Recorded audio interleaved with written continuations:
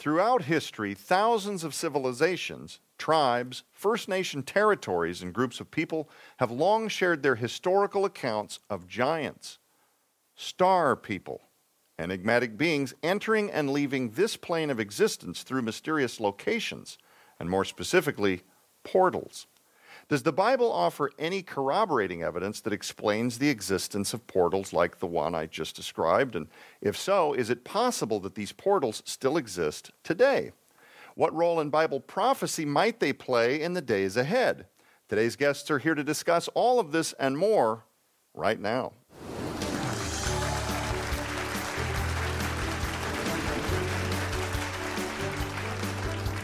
Hello, everybody, and welcome to Skywatchtv. I'm Joe Artis Horn. Today, we conclude what has been a spectacular investigative series of programs that have been nothing short of historical and totally groundbreaking, featuring the brand new documentary series called Angels and Giants, The Watchers, and the Nephilim. But before we dive into today's final panel on the discussion, watch this short excerpt. This is Plaza de Armas in Cusco, Peru. This is the region where the strongest evidence for the presence of the Watchers and the Nephilim on Earth can be found. And this is probably the largest megalithic wall in the world. The Inca found this site, so they decided to build here. When the Spanish first arrived, they were completely blown away. And they said, "Did you build this?" And the Inca said, "No, this was here when we got here." This is the biggest. 125 tons. Are you capable of meeting with the Watchers, the Guardians? In our culture, from the fifth level of consciousness and higher, it is like having an afternoon meeting. Rabbit ears on a cat figure, which represents the Son of God, Horus. And you have the Tree of Life with the snake, so it's one of the chaos creatures coming out or through the Tree of Life. What the Son of God is doing is he is crushing the head of the serpent and then slicing it off. What it says in the hieroglyphs above here, he will strike your heel, but you will crush his head. This pyramid is 2.3 million blocks, the smallest of which is 2.5 tons. The biggest ones, the bigger ones, are up to 15 tons. These nodules we also saw in Peru. And how can there be nodules here and the same exact type of architecture literally halfway across the world in Peru?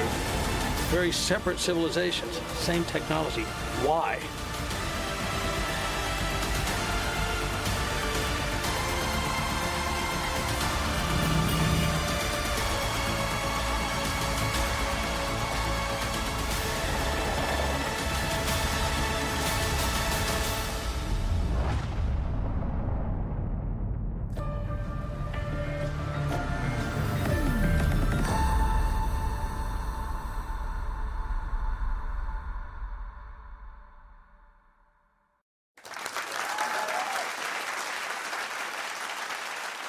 Welcome back to Skywatchtv. I'm Joe Artis Horn. What you watched, ladies and gentlemen, was just a small snapshot of what is a part of a much bigger body of work in Angels and Giants, The Watchers and the Nephilim, and of course the companion DVD, Angels and Giants Illuminated, two giant bodies of work. And they really needed to be in order to make up this massive docuseries. But before we get into today's discussion, let me introduce who's in house. He's a television and documentary film producer who's worked with countless media outlets like Fox, MTV, CBS, and more. His works include Gentle Grace with Kathy Lee Gifford, Jesus, The Search Continues with John Ankerberg, and the legendary Apocalypsis, The Final Warning docuseries on Inspiration TV. Please help me welcome Mr. Rudy Landa.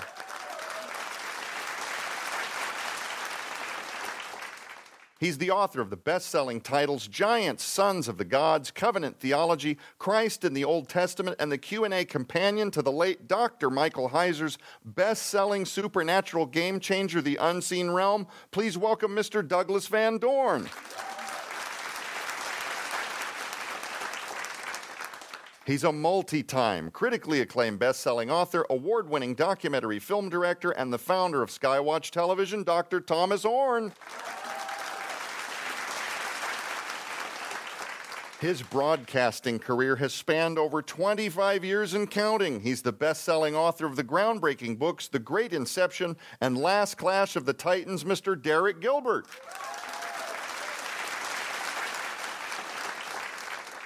I use the word spectacular because the audience has been here as we've journeyed through this 4-part series.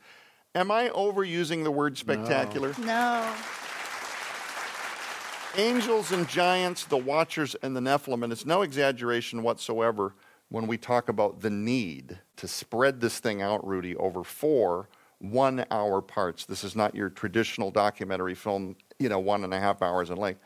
And then there was so much filmed, so many expeditions taken by you and your team, that it had to have a companion DVD, Angels and Giants Illuminated, just to put the additional interviews. And like you described a couple of weeks ago, these moments where people like Dr. Thomas Horn can just decompress. Almost felt like you were sitting in the presence of 2 guys visiting. They really take kind of the long route around the mountain and really unpack the material. Last week we just teased ziggurats and what the explanation behind that word and use is. And of course, the crowd exploded when Doug gave his commentary on Jesus being in the middle of all of that. Just the stuff that you never hear framed this way until you come to Skywatchtv and listen to these men of high intelligence just unpack their thoughts. In my open, I talked a bit about portals. And last week I kind of mentioned that people today are seeing stuff, Doug. They're filming things they can't explain. And there will be those skeptics that will toss all of the, babies out with all of the bad bathwaters, and they'll say that this is all curated footage, deep fakes, and artificial intelligence and stuff. Well, most of this video is propaganda or silly. But we as believers know that there's a good deal of these videos that are capturing craft in the sky. You sat here, I believe it was last week, and talked about having a camera on some of the locations where you filmed, staring at the lens of your camera and seeing what you described as orbs floating by, but then looking into the room and even bringing eyewitnesses in. Ladies and gentlemen, parts of my team, are you seeing what I'm seeing? Believers that accept Bible prophecy and they understand the relevance in the Bible of things like portals fully accept a lot of the assertions in this film. To those that are skeptic, I think you guys did a brilliant job being very persuasive. People that aren't necessarily fans of Bible theology can watch this work and go, I don't know about Rudy, but this is a phenomenal and very persuasive, right? I don't know about this Joe Horn Skywatch guy, but this is a very persuasive body of work. In the series Angels and Giants, you guys spent a good deal of time exploring the Southwest and the heavy, heavy presence of stories, historical accounts, visiting with natives, and getting early nation members at high levels to talk to you about their accounts of giants and what they described as portals and star people, their lore and traditions. And Doug, you're a Colorado man, not quite Southwest, but definitely in the heart of First Nation territories. In your view, how much discussion of giants and watchers is there in Native American lore when you actually sit down and talk with them? Well, we interviewed a couple of First Nations for the show, and they will tell you that there's a ton of it. As far as watchers go, just name the gods, and they're probably on a mountain somewhere. I have a good friend who's a missionary down in one of the Indian reservations in Arizona. Their god lives on the mountain just right that you can look at right over the area, and they're terrified of this deity. Mm-hmm. That's kind of the watcher idea of it. The giant lore, goodness, it's everywhere. You go back to Magellan and Cortez and the explorers of South America. They have giant stories everywhere. The presidents of the United States, George Washington uncovered a 7-foot skeleton. Jefferson met with this giant head of a tribe. All the rest of the people in the tribe were little, and this guy was cream of the crop. He talked to the guy, looking up to him, Mm-hmm. Abraham Lincoln has an address where he's talking about these giant bones scattered over the whole area as he's speaking at Niagara Falls. The lore of these entities, creatures, are all over the Americas. Yeah. Well, and you coming from Colorado, you're probably familiar with the Sand Canyon Pueblo work that was done out of the University of Colorado. There in Sand Canyon, there were these Indians that lived there in the 1200s, and all of a sudden they disappeared, just gone. And so Colorado University went to Sand Canyon to do excavation work, archaeological. You're talking about the Anasazi?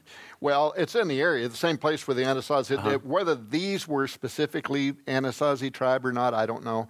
But the point is, they disappeared around the same time that the Anasazi who were living in the cliff dwellings there in the Four Corners also suddenly disappeared, leaving behind bags of salt. I mean, they were in a giant hurry to get out of there. And it's very interesting, Joe, because when me and you and Steve Quayle were down inside remember they had to unlock the gate to let us into an area that's not accessible by the public.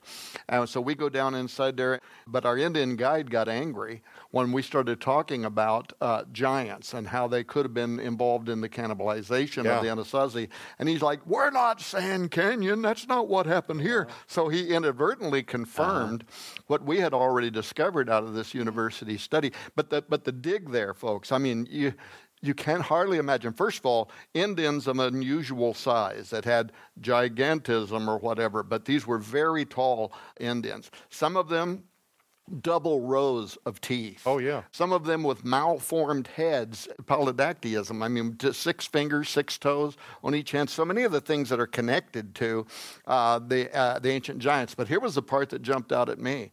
They found that these people had literally been torn to shreds. Mm-hmm. They had literally been pulled limb from limb. Mm-hmm. And they even found bones that they connected through DNA back to this site that were 200 miles away, where whatever was grabbing these human limbs were carrying them just like food. And like I was saying to Rudy, you would say, well, you can't eat, a dead human over 2 or 3 days without refrigeration or salt. You're going to get sick.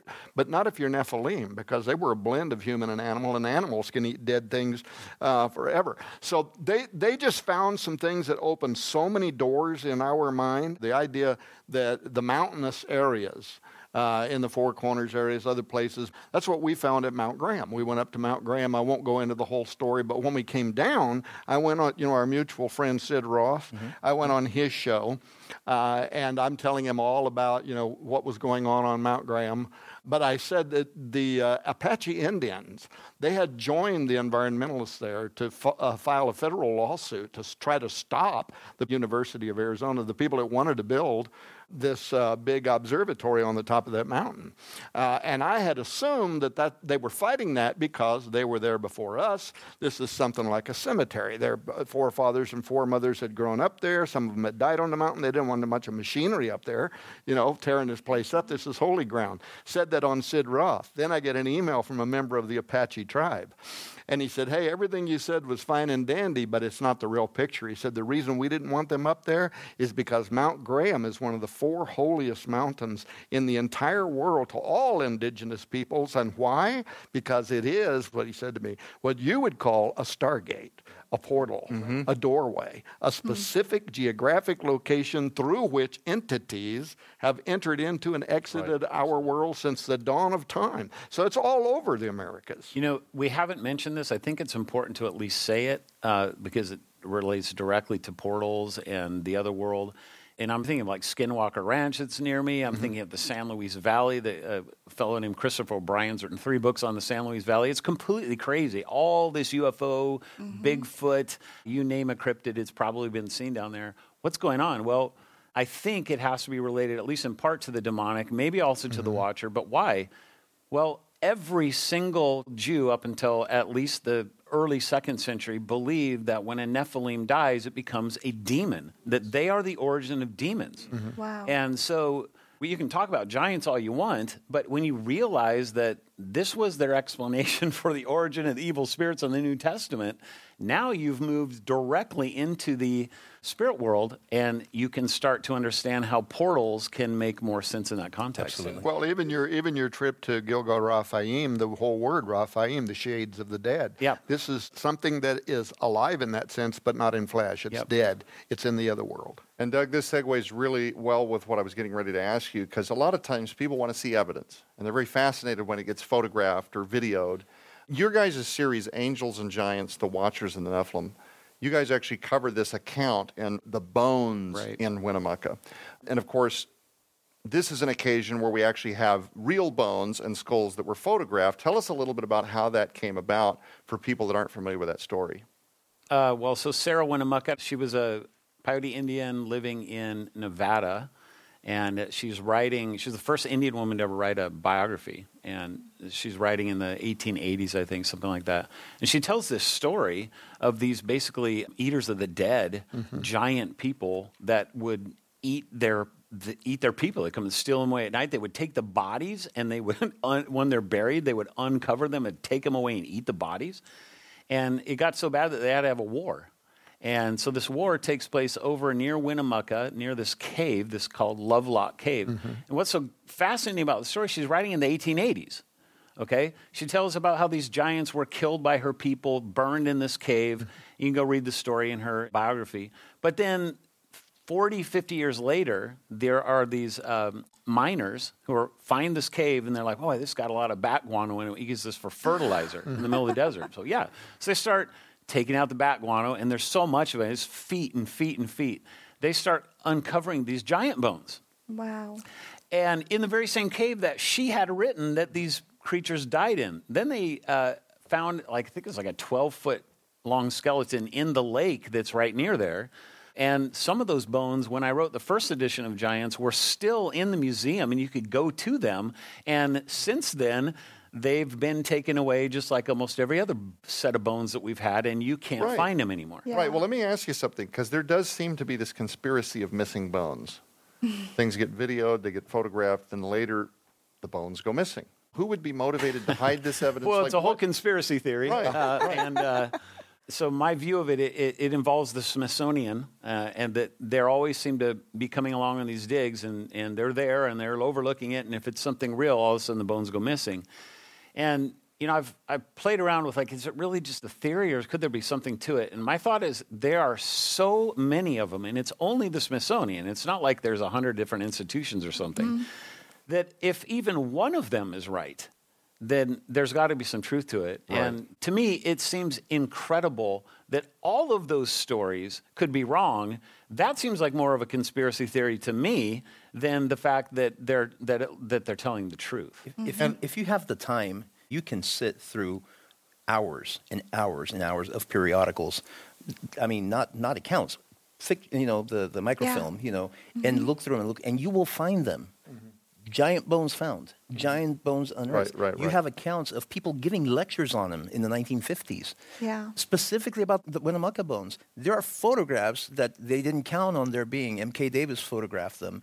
Double sets of teeth, like you talk about. So it's the gaslighting is at level 1,000. You think this is evidence, though? Absolutely. Of the willful destruction of evidence. Think about what it would do to the whole Darwinian narrative. There you go. That's what I was going to mention. That's when we asked one of the academic, here's an American Indian with a PhD, teaches at the university level. And we asked him, well, so where did all the bones go? Look. You were just talking about this, and this is just a few of the pictures that I grabbed before I came here. These are old newspaper we'll articles. put them up on the screen. And some of these, by the way, these are New York Times. These are what they would have considered then to be legitimate news sources. We don't today, but they did then. Carbon County prehistoric men may have been giants, and they talk about the bones of skeletons they dug up 10 foot tall here in America. The bone of 9-foot man found in mound. Another one where they had different rows of teeth, like you were saying a moment ago. But you could literally publish a book that wouldn't be anything more than just these newspaper articles, one after the other, all through the 1800s and early 1900s. And these are professors from universities that oversee the archaeological digs and the extraction. But why? It's probably John Wesley Powell, who went to work for the Smithsonian, and they literally declared war on anybody finding or excavating, and if they had found these bones, they were putting them in their little roadside museums or whatever. They came and confiscated them, and they took them away. But the academics in the Four Corners told us, we know where they're at. They're in the Smithsonian. They said they believe that. Right. And these are not ignorant men. Right. And this is all, of course, unpacked in terms of video, presentation, pictures, while Rudy and his team were on expedition all over the world in the amazing body of work, Angels and Giants, The Watchers and the Nephilim. And we want to make sure that you know how you can get your copy of this incredible docuseries right now. Don't go anywhere. We'll be back. Christ compared the days of his return to those of Noah. Genesis 6:4 says, "There were giants in the earth in those days." Are we as humans once again about to be brought face to face with a prophesied super race of malevolent giants, literally hell-bent on the destruction of the image of God and his people? What modern-day mystery surrounding Gilgal Raphaim, the ancient wheel of giants, might be linked to a sudden hyper-acceleration of end times prophecy? Skywatch TV is proud to unveil for the first time anywhere the docuseries that uncovers what Bible scholars have missed for hundreds of years, the Angels and Giants Expedition Collection. When you order this phenomenal new collection, you'll receive the Angels and Giants, the Watchers and the Nephilim 4-part docuseries on DVD. This groundbreaking new series travels the world and unveils for the first time ever archaeological, cultural, and even spiritual evidence of the existence of fallen angels and giants here on Earth. Beings whose allegorical, historical, and even physical handprints have remained purposely hidden behind the veil by wicked, anti-God evildoers. Until now. Join producer and director Rudy Landa, along with Tim Ross and their incredible team of scholars as they travel thousands of miles around the world to investigate dozens of ancient locations like Gilgal Raphaim, known as the Wheel of Giants, the megalithic structure in Israel that many prophecy experts believe was the place of biblical legend where Moses encountered an ancient species of giants when Israel settled in the land of Canaan, and may even be the tomb of King Og, the king of Bashan. Featuring interviews with world-renowned experts in ancient history, biblical theology, and academia, like Dr. Thomas Horn, Doug Van Dorn, Carl Gallups, L.A. Marzulli, Robert Putty Putman, Fritz Zimmerman, Stephen Wondernick, and Chief Joseph and Dr. Laura Lynn Riverwind. The Angels and Giants, the Watchers and the Nephilim 4-part docuseries on DVD brings you face-to-face with the truth about biblical portals, ancient star gods, the Book of Enoch, the rebellion in heaven involving fallen angels that brought about the birth of giants, a race of super beings known as the Nephilim, and the possibility of their imminent return here on Earth. But that's not all. This brand new collection also includes the Angels and Giants Illuminated Companion DVD. This standalone masterpiece takes you on an expedition of epic proportion. Join as the experts from the Angels and Giants series continue their examination of biblical giants, the Watchers and the Nephilim. You will explore the mysteries of ancient megalithic structures and learn why so many First Nation tribes and civilizations share the same origin stories rooted in the existence of giants, and what the Bible has to say about all of it. Sold separately, these items in the Angels and Giants Expedition Collection hold a retail value of $85. Yours right now for your donation of only $35 plus shipping and handling. You can scan the QR code on your screen right now using the camera app on your phone to place the order at the skywatchtvstore.com. Or call 1-844-750-4985 and ask for the Angels and Giants Expedition Collection today.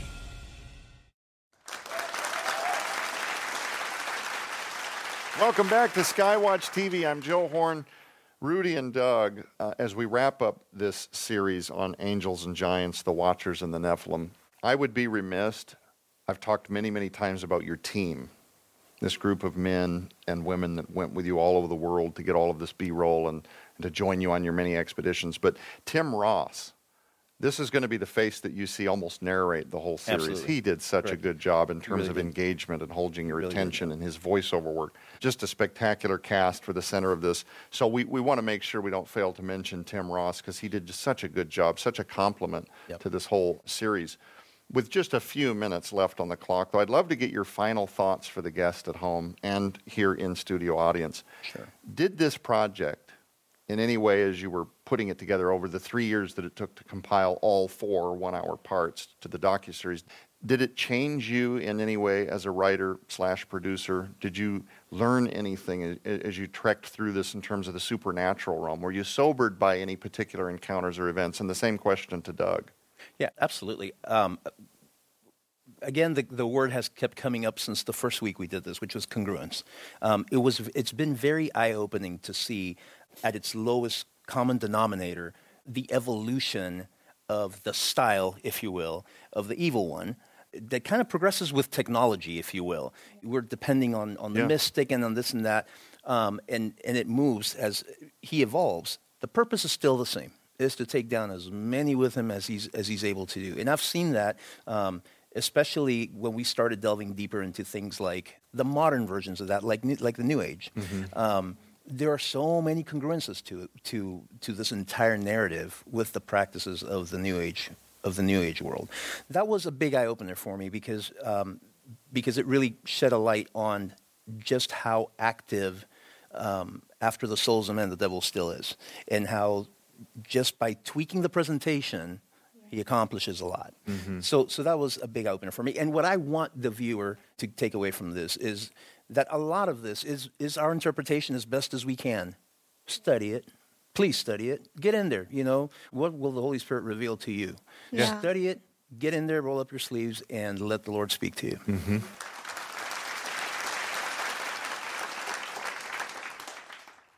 Doug, as you adventured through this series as well, same question. Did you find that there were moments that struck you that you want to leave with the viewer in terms of a final commentary? First of all, this is an ongoing thing. There's so much to learn about it. Every place you go, it's a deep dive into a new place. And being there with Derek and Sharon just a couple of weeks ago in Israel to do some of the same places that we were at filming the show, I learned so much more then. But to me, I think what I want to take away is this. The last 3 years in this world, I don't want to get too political, but I kind of do. It's been bizarre, completely crazy. And there are some very, very wicked agendas that I know you guys talk about with the missing children and with what they're doing with our medical industry and to the people of this earth. And I honestly, and I've talked to other people that will say the same thing, it's having my eyes open to these specific things with the Watchers and the Giants, what they are, the supernatural realm, the entities that these people are literally worshiping. That helps me to be able to make sense of what so many people are fearful of right now. And people are living in absolute terror, and they don't really know why. And I think it's because they lack knowledge. They don't know how to make sense of what's going on around them. This gives me the ability to make sense of what's happening in a way that if I didn't understand this, I have the peace of Christ always with me. I know that he wins. But having the ability to see what's going on in the world more than just the knowledge that God is with me makes all the difference in the world to how I live my life. And I think that this is completely relevant to that. Right. The spirits that are behind this are the same ones that are currently today behind all of this, all of the polymorphing of our medical industry and the want and the wish to resurrect these entities. So, ladies and gentlemen, have you enjoyed the last few weeks on this series? Angels and Giants, the Watchers and the Nephilim. You simply must make sure that you get your copies of those incredible works. Rudy, Doug, Tom, Derek, thank you so much for joining us throughout this entire last month of television. For everybody on panel and everybody in studio, keep your eyes on the prize, which is Jesus Christ. We'll be back.